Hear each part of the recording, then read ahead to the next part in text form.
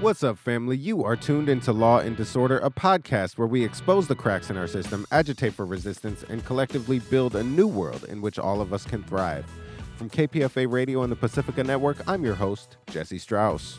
Over the past handful of years, white supremacy in the U.S. has reared its head with vitriolic images like the Tiki Torch March in Charlottesville in 2017 or the January 6, 2021 conservative attack on the U.S. Capitol.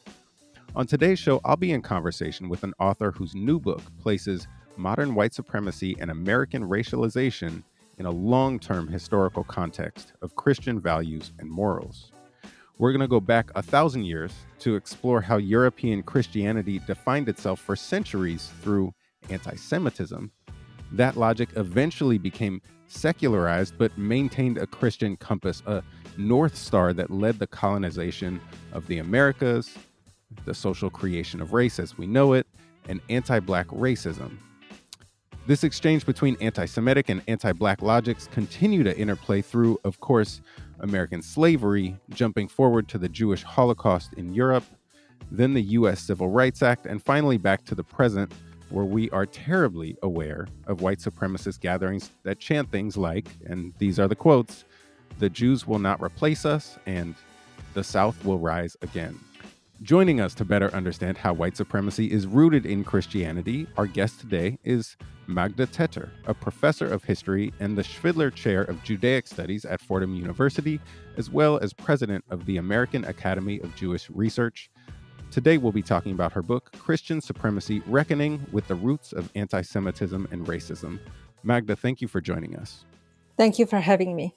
It is our pleasure. So, we'll get into the really important weeds of history. And again, we're going to go back 1,000 years. But I'd like to start this conversation by telling a story that I hope will ground the conversation just a little.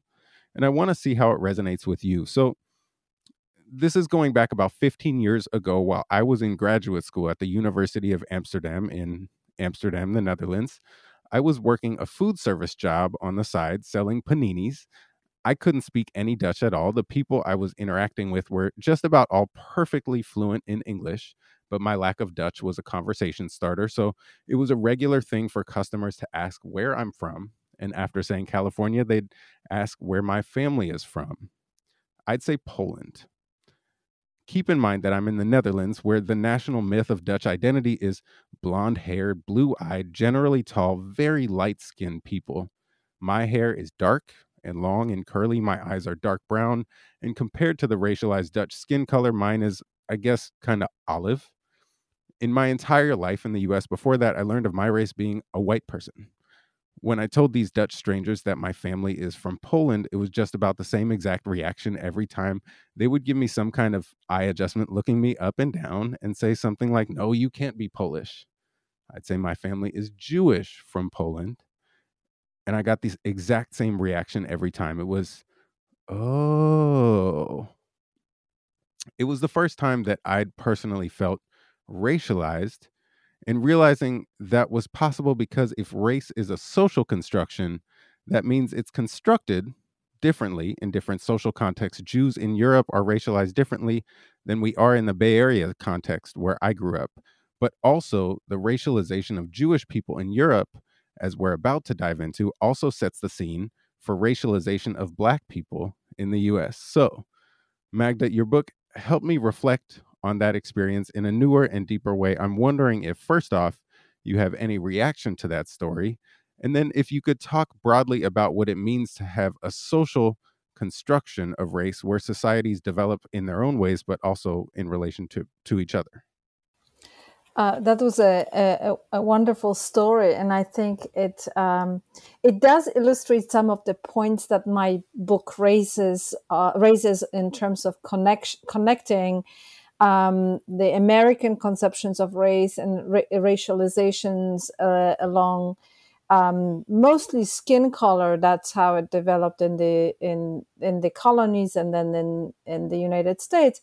But also with Europe and the place Jews held in European identity as it is constructed. So it's I think it's a very poignant story of of the complexity of idea of race. But as I discuss in my book, it's not necessarily about the skin color, but it's about social hierarchies and power. And let's get into the history of that, where we're creating social hierarchies and power. How was early European Christian identity constructed, and how are Christian values set up in ways that use Jews and anti-Semitism as the kind of anti-Christian other? And again, we're talking about power.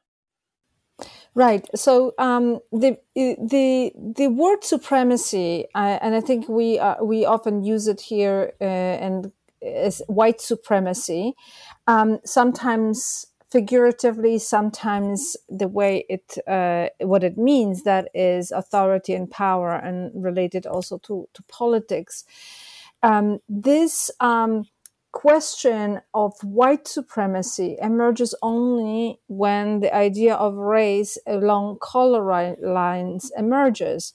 And that's only when the Europeans begin to engage in the colonial enterprise and in slave trade.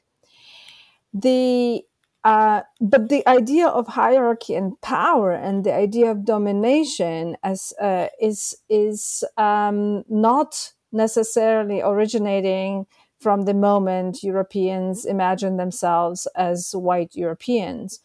It actually goes back to the Christian theology, first theology, and then Christian law, once the Christianity becomes an empire and gains political power.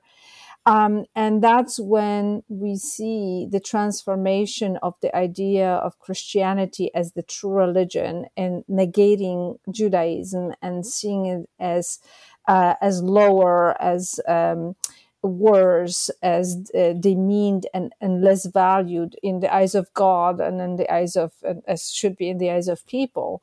The Christian supersession is the replacement. And I think this is a poignant point. The Jews will not replace us, but the Christian supersessionist theory is that Christianity replaced Judaism.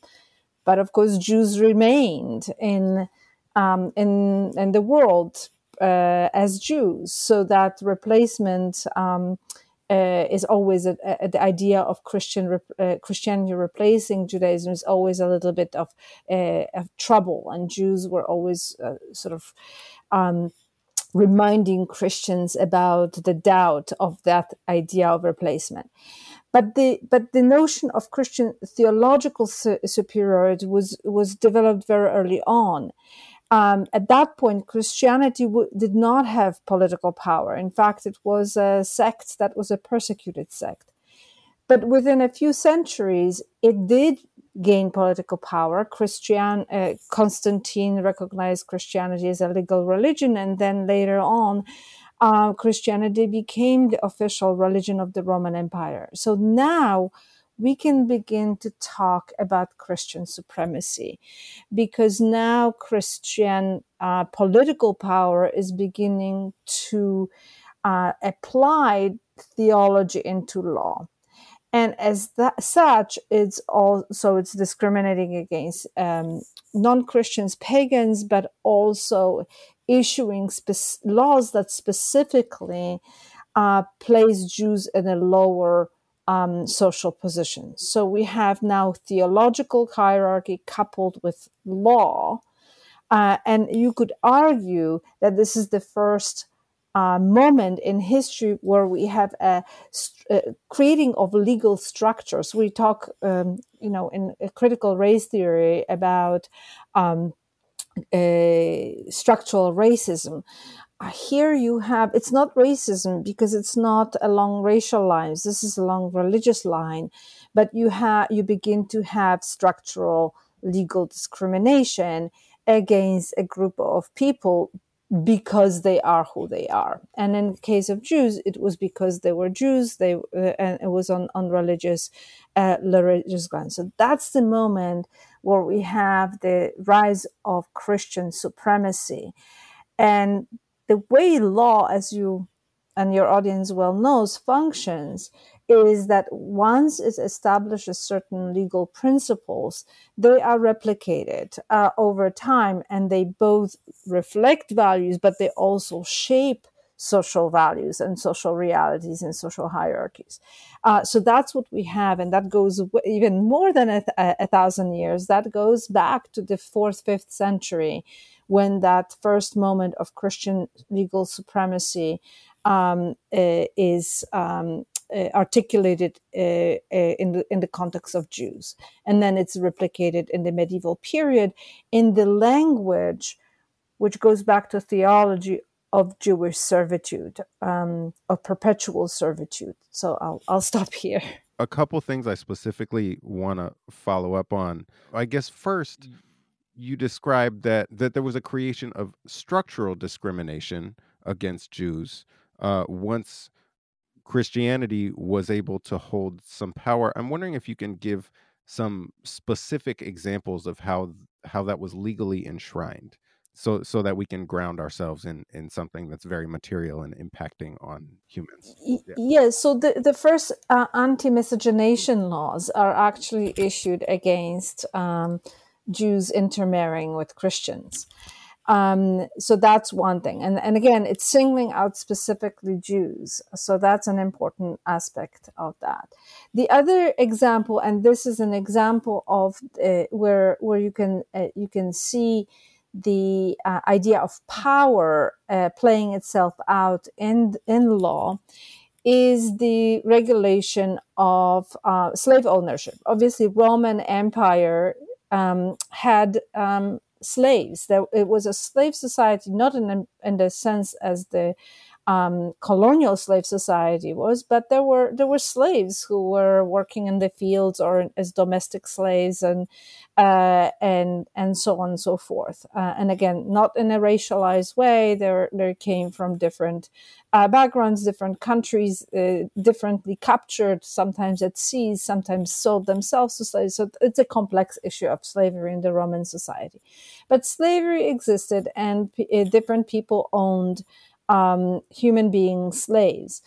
What we have is a restriction on Jewish ownership of Christian slaves, not on Jewish ownership of slaves, and not on Christian ownership of Christian slaves, or the prohibition of ownership of Christian slaves, but specifically prohibiting Jews from owning specifically Christian slaves.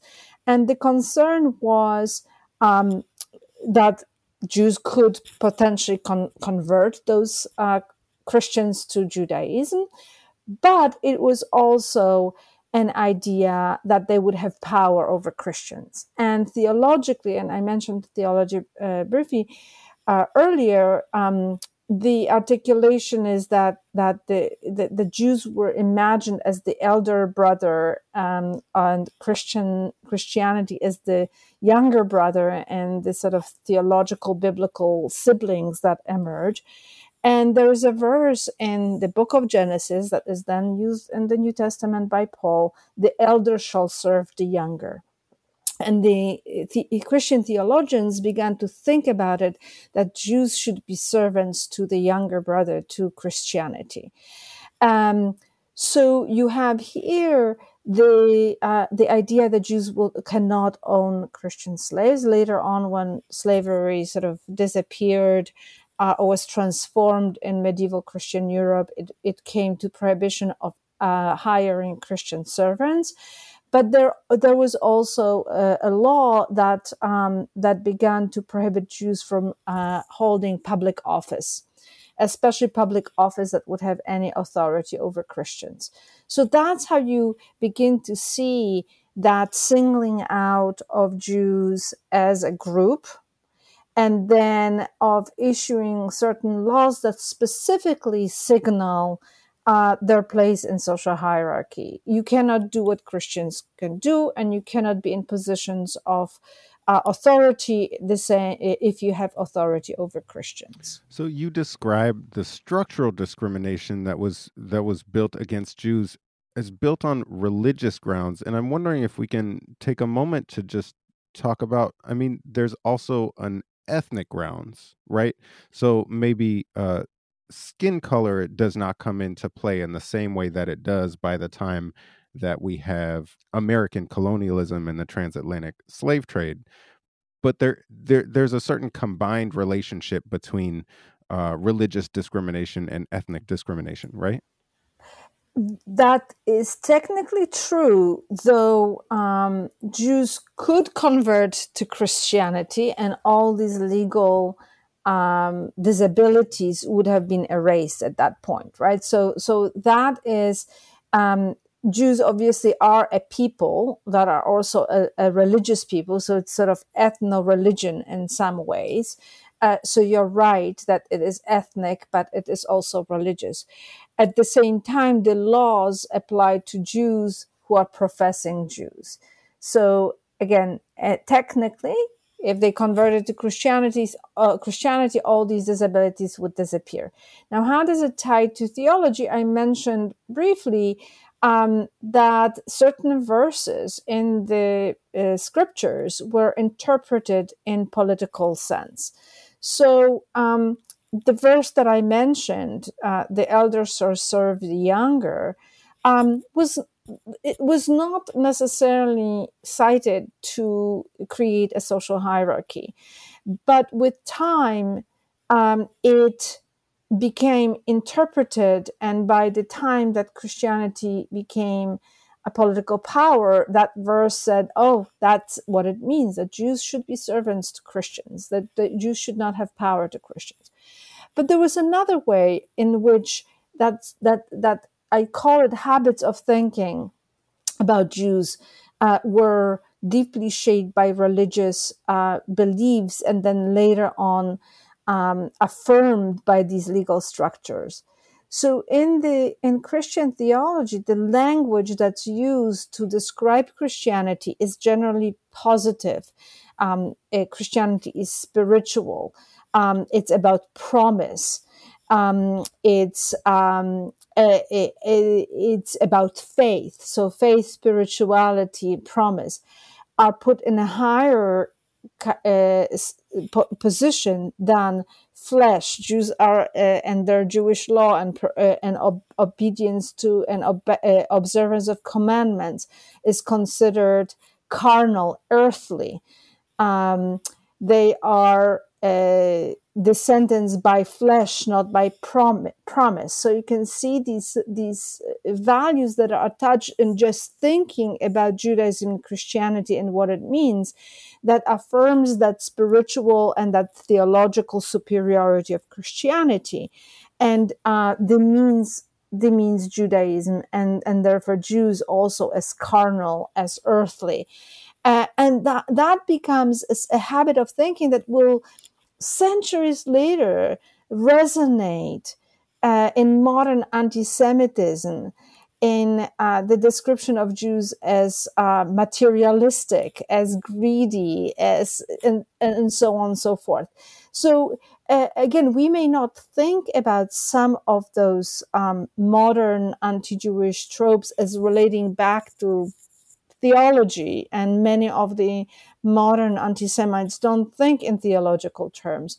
But that theology over repetition, over centuries, and through the combination with law, has created certain habits of thinking about Jews as being inferior, as not shouldn't be in equal or positions, as having too much power. In fact, that trope of Jewish power, this anti-Jewish, anti-Semitic trope of Jewish power, I argue emerges precisely from the idea of Jewish inferiority that emerges from Christian theology, and then through the language of Jewish servitude and Christian law, that puts Jews in that inferior legal position, leads to this notion that if Jews want to be equal, and in modern times, if they want to exercise equal citizen rights, political rights, they don't deserve it. They have too much power. They are in places where they shouldn't be, right? Because those centuries of habits of thinking of Jews as being inferior has brought fruit, and you don't even have to think theologically to think about Jews in that kind of inferior position and feel discomfort when they are not in that inferior position. So we're talking about laws that were enshrined, that really enshrined this discrimination, particularly against Jews. I'm wondering if you can ground us in how some of those laws were made and where the centers of power were. Some of the things that really stood out from your book for me were the papal decrees over centuries. Yes, so there were obviously two areas of power in Christian Europe. There was the church and papal power, and then in the context of the Christian Roman Empire, it was embodied first in the emperor. The church and the state were kind of the same, but then when the Roman Empire collapsed, we have the rise of papal power, of church power, church authority, but we also have secular powers, and the language of perpetual Jewish servitude is inserted into canon law, and it is repeated by popes in various decrees and laws that are then applied in various places across Europe to remind Jews and to remind Christians that Jews shouldn't be in any position, that they shouldn't have Christian servants, that they shouldn't be in position of power, that they should be distinguished by clothing, so their position is they remember their social position, their punishment by God, right, of that perpetual servitude. The introduction of the ghettos, of the Roman ghetto, for instance, was justified that Jews should be reminded that they are in perpetual servitude to Christians and should not be insolent and arrogant and behave as if they were Christian equal in society. So that power dynamic was constantly reminded in the church decrees, but it was also somewhat more mildly um, resonating and seen also in secular law regulating Jewish Christian relations, and again mostly the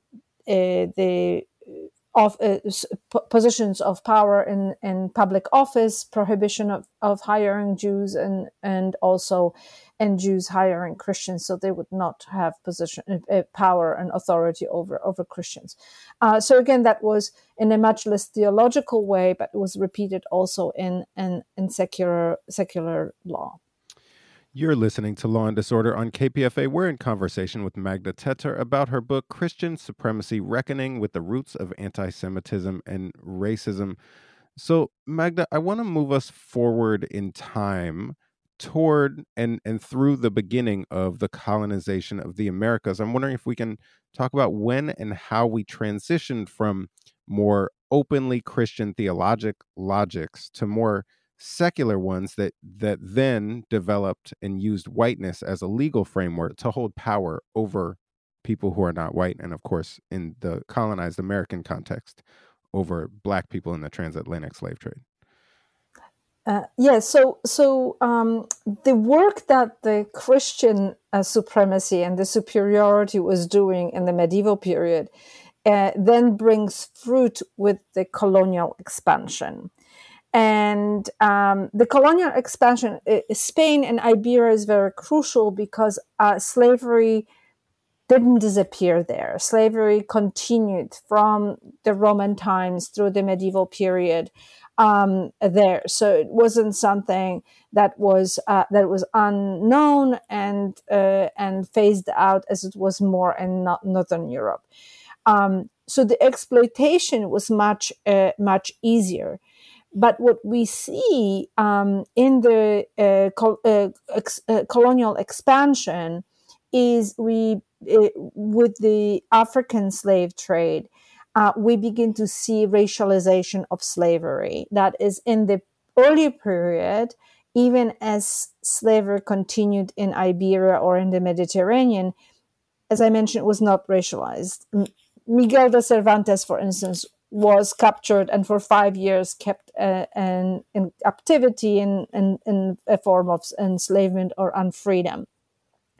So there were enslaved people and captured people and free people from all kinds of backgrounds. But it is with the colonial expansion and the need for the population and the use of labor that we have a total transformation of even the form of enslavement into a much more critical turning into slave societies where slavery plays a central role, but also with the African transatlantic slavery, we begin to have a racialization where slavery is associated with blackness.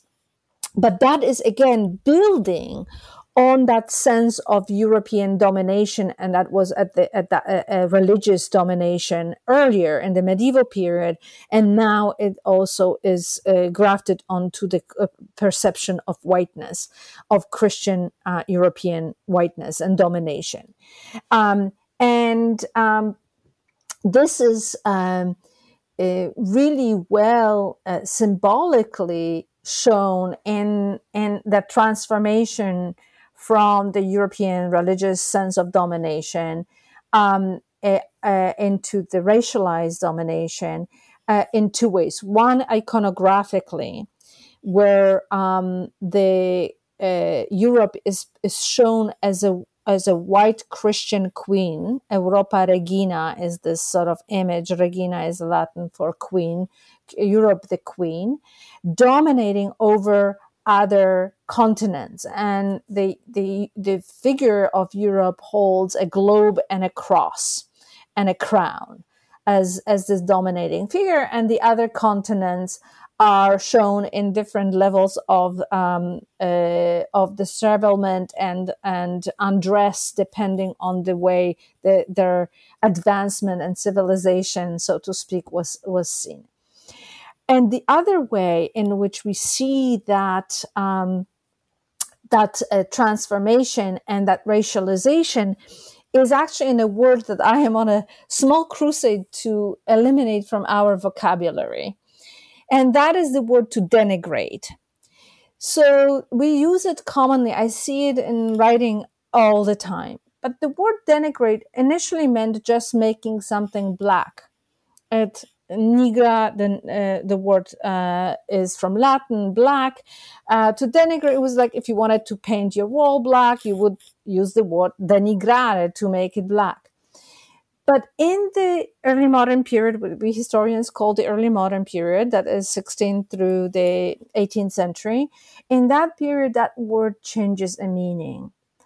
It now begins to see blackness not just as something dark and maybe, dirty, as blackness may have been before, but also lower. So you see the word denigrate or denigrare begin to have the status, the hierarchy, to denote something that is degrading. So I will denigrate you. I will make you like the black person. And that is associated with enslavement of black people. And that's why I say we should really remove it from our vocabulary, because it's a product of the slave era. But it also sort of means that there's something wrong with blackness, and that the blackness is in fact demeaning. So if you say, denigrate someone, you are affirming that is something wrong and something lower and something demeaning about blackness. So that's my sort of little plea here to get rid of that word. But it also is an illustration in the racialization of social hierarchy through the lines of color. And this is, although the Catholic powers of Spain and Portugal did justify enslavement of Africans or anybody else in order to convert them to Christianity, and Catholicism had other forms of hierarchy and colorization, and purity of blood that actually goes back to its treatment of Jews and Jewish converts to Christianity. But in the Protestant colonies, that are really the United States is a product of the Dutch and the British. There was a prohibition of converting Black enslaved people. And that was because in the concept of law meant that freedom was Christian. So it implied that you would maybe have to free someone if you converted them to Christianity. So Black people were not converted, and as one scholar pointed out, if you in the 18th century saw a Black Christian, you knew they came from the Catholic colonies, because in the Protestant world they were not allowed to profess Christianity. So that here, let me circle back to law, and is then beautifully illustrated in the Virginia laws of 1705. And that is the prohibition to own Christian white slaves by, and at that point you had also white unfree people who may have been indentured servants, for instance, indentured in some way, who were not who were white and Christian. And the prohibition was against Jews, people of color, the languages Negroes and mulattoes, and Muslims, to own a Christian or a person of they could own a person of their complexion. So the freedom really became white and Christian in the United States and in the Protestant colonies. But again, that law that I just mentioned is really echoing the imperial Roman laws prohibiting Jews from owning Christian slaves. Here we have the restrictions on people of color and on Jews and Muslims too, from having authority and owning a person who might be white and Christian. So one of the things you describe is in your book is that because slavery in the early colonial America was approached as a national issue, even though arguments for it were framed within a Christian moral framework, it was easy to forget that according to the US Constitution, the United States was not a Christian nation because the Christian moral framework was such a guiding force in it. I'm wondering if you can talk about that through the lens of early frameworks of citizenship in the U.S.? Yeah, this is a great question, because obviously the U.S. Constitution does not frame itself through Christian lens, and religion is one of the protected categories, the freedom of religion. But race is, and citizenship becomes racialized very quickly in law through the in 1790 through the first naturalization law, and then it's repeated and reiterated until the 19th century. The person who can be naturalized has to be white and free. So citizenship is defined, even though race is not explicitly stated in the Constitution. And there are debates of it, which I discuss in the book later on, whether it was intended, we the people was intended to be we the white people, or we the people as we understand it more broadly now. But the idea of citizenship, that you can become a naturalized person only if you are white and free, defined citizenship along the racial lines. And Jews here is an interesting case because they are protected as according to the Enlightenment ideas that condemn discrimination on the basis of religion. Were protected by the Constitution and the freedom of religion clause. And they were, which I use the phrase white by law, in a sense that, yes, they were able to be naturalized when they arrived on the shores of the United States. And but that didn't mean that they were always socially accepted, and sometimes there were in various states, various jurisdictions, there were restrictions on their rights as well, such as in Maryland, for instance. So the idea of citizenship in the United States and racial lines, or who belongs, who doesn't belong, is not really settled and defined. And this is very interesting to compare the documents that are that the U.S. Constitution and the French Declaration of the Rights of Men and Citizen, and what defines citizenship. Because the U.S. Constitution mentions the word citizen, but it doesn't define what citizenship is. And it really doesn't do it until 1820. The 1820 Missouri debate really forces the question on what it means, who are citizens of the United States. And that question is raised by a clause in the Missouri proposed constitution that prohibited free Black people from settling in what was to become a new state. And that prompted a huge debate in Congress over the admission, not what is commonly known, whether it should be a slave state or not a slave state. That was sort of solved by the Missouri Compromise and the admission of Maine. But it was a far more important debate over whether free Black people could settle in Missouri or not. And the debate was whether then all citizens of other states are protected by the U.S. Constitution and have the same rights and privileges in all other states.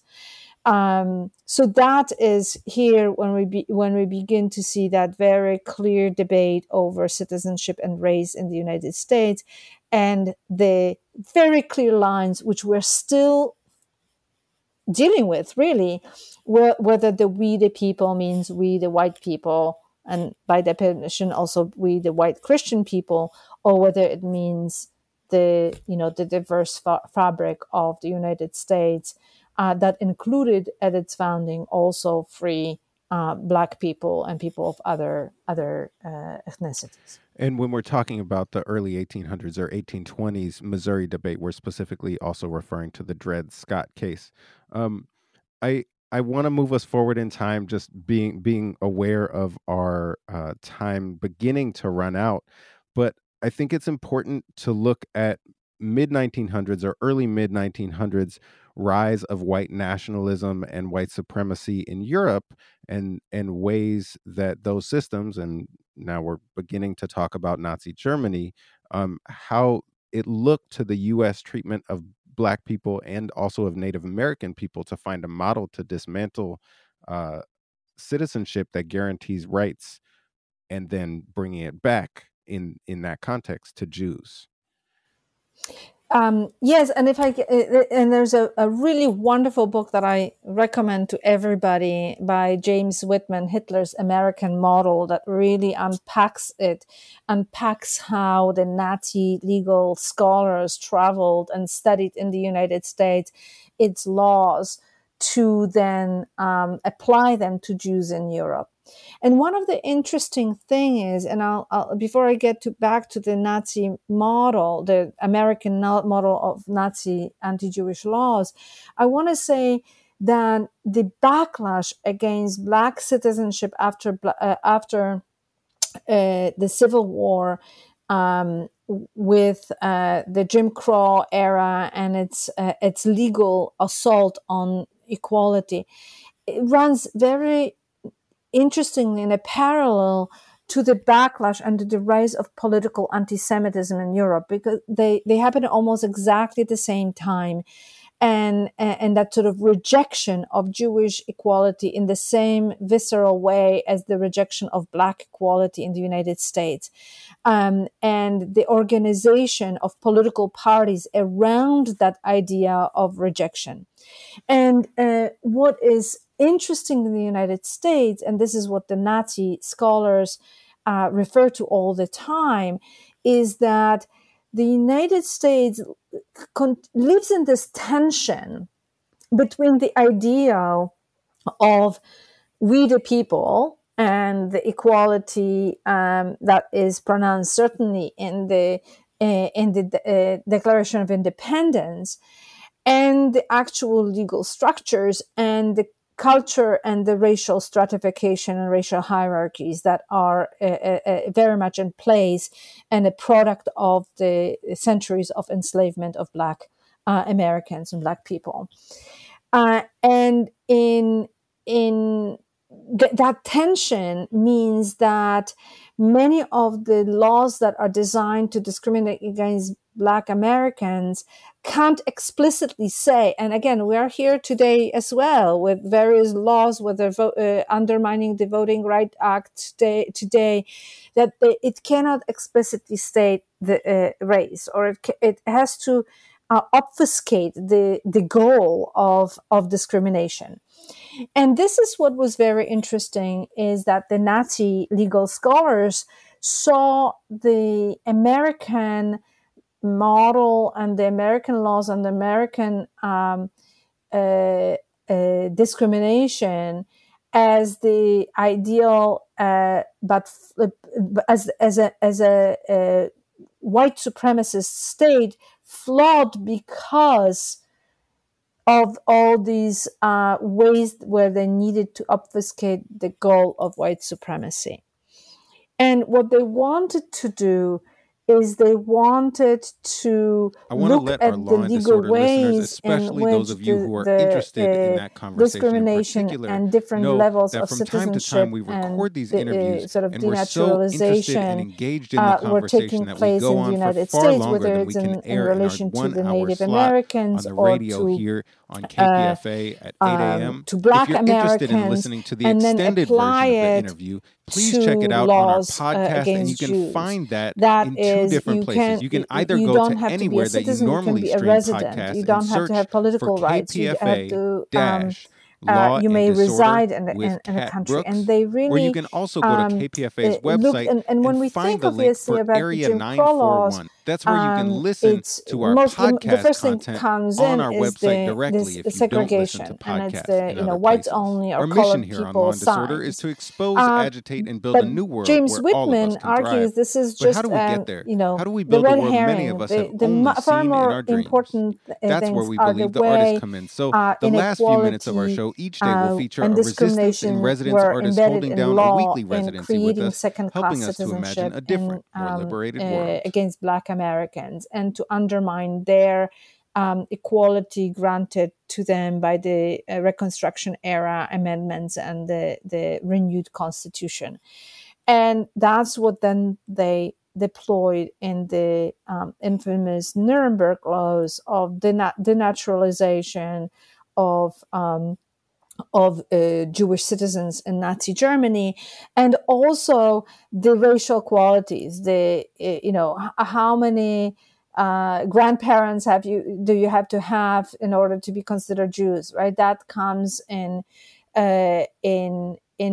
several of the legal cases in the United States. So the American model of creating second-class citizenship and the anti-miscegenation laws that were in place in American all states were the model then for Nazi laws against Jews, and anti-miscegenation laws and denaturalization laws. And that kind of goes full circle because, as I mentioned earlier, the first anti-miscegenation laws are against Jews and Christian intermarriage in the Christian Roman Empire. Well, and this is gonna have to be my last question. Unfortunately, I on my prep doc, I literally have 25 more questions for you, and would love to spend more time in this conversation. I really appreciated your book, but for the sake of time, I want to move us forward into thinking about more modern and current white supremacist movements that are showing their power, particularly in the US, but also certainly throughout Europe. I'm wondering if you can try to circle us back with how those movements are taking inspiration, certainly from earlier American colonial and slave approaches of racialization, but also the anti-Semitism that was rooted in that process that you gave us such great background on already.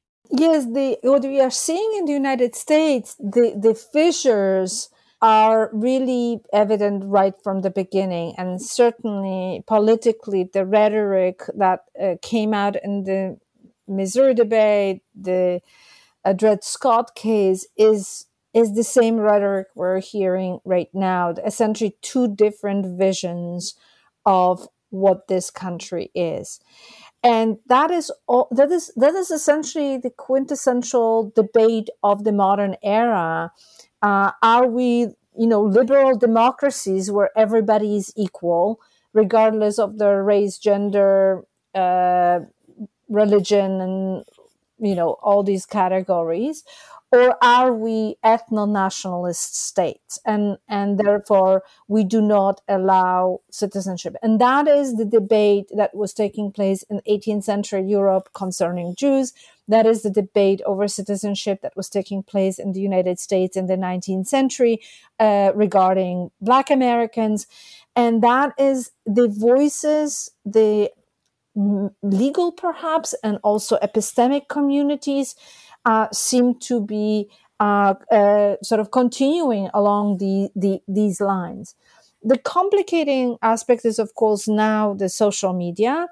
And in the context of the United States, in this sort of melding of anti-Semitism with anti-Black racism in these explicit ways that you mentioned, whether in Charlottesville or elsewhere, is coming also through the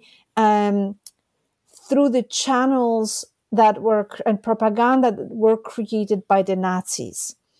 And that is something very important to remember. And that is something that sort of ripples into also the various discourses around the Middle East today. That is a very powerful propaganda that has been translated into English and is available through these various white supremacist websites. And all these tropes are beginning to resurface and recirculate in different memes through various social media. So and what was very brilliant about the Nazi propaganda is that they grounded it in history, in historical sources, selectively chosen, obviously, to And that was the voice of editor, educator, support activist, their author, mom, and Berkeley's racist poet laureate, and Aya de Leon. I will anti-Semitic join us for the ideas, last few minutes of each but of our shows nonetheless, this week as our resistance and residence historical artist, and you can listen to our sources from full-length the conversation earlier with Aya period. on our podcast, And which again, is to linked justify from the our social various media. That's discrimination. at Law and I just Dis, want to add DIS, or also from our something website that at maybe listeners don't know, kpfa.org, where you can that the also word donate to support racism was KPFA's actually programming. invented, coined That's it for the day, in family. the Law and Disorder context airs of weekdays Nazi at 8 a.m. anti-Semitism, Check for information racialized about topics, anti-Semitism. guests, and featured artists And online it at was first even kpfa.org. used in Listen and subscribe to the the podcast crisis, the version of the show by searching NAACP for Law and Disorder with Kat Brooks, magazine and follow us in on social media at Law 1939, and Dis. You can when hit they us were up about reporting something you about heard, what or was send us a happening in show Nazi idea at Law Germany. and So Disorder it's a very at interesting kpfa.org. A way big thanks to the to squad. Our that these engineer today is Kirsten ideas Thomas. Show theme music is from are Steve connected. Raskin. I'm your host and producer today, Jesse Racism, Strauss. anti-Black Kat racism, Brooks will be back in the anti-Semitism driver's seat is very tomorrow. much connected. If you're incarcerated and want to send that us a we letter, are you can write seeing it to Law and Disorder, care of overlapping Kat now Brooks, in KPFA many of the 1929 circles Martin and in in many King of the, Jr. whether Way, dog Berkeley, whistles or not California, so subtle dog 94704. whistles that We we will hear occasionally read your on the letters right, on the air. I think is Take care of something yourself and to take care of each remember, other. We keep us safe. because Democracy the Now! Is up next dynamics at 9 of a.m. power and domination were very similar, and were really concerned with both Jews and Black people. And I think that is very often forgotten, and especially in the United States, where Jews certainly became very successful. They were able to climb socially, take advantage of the equal citizenship rights that they were able to get in the United States.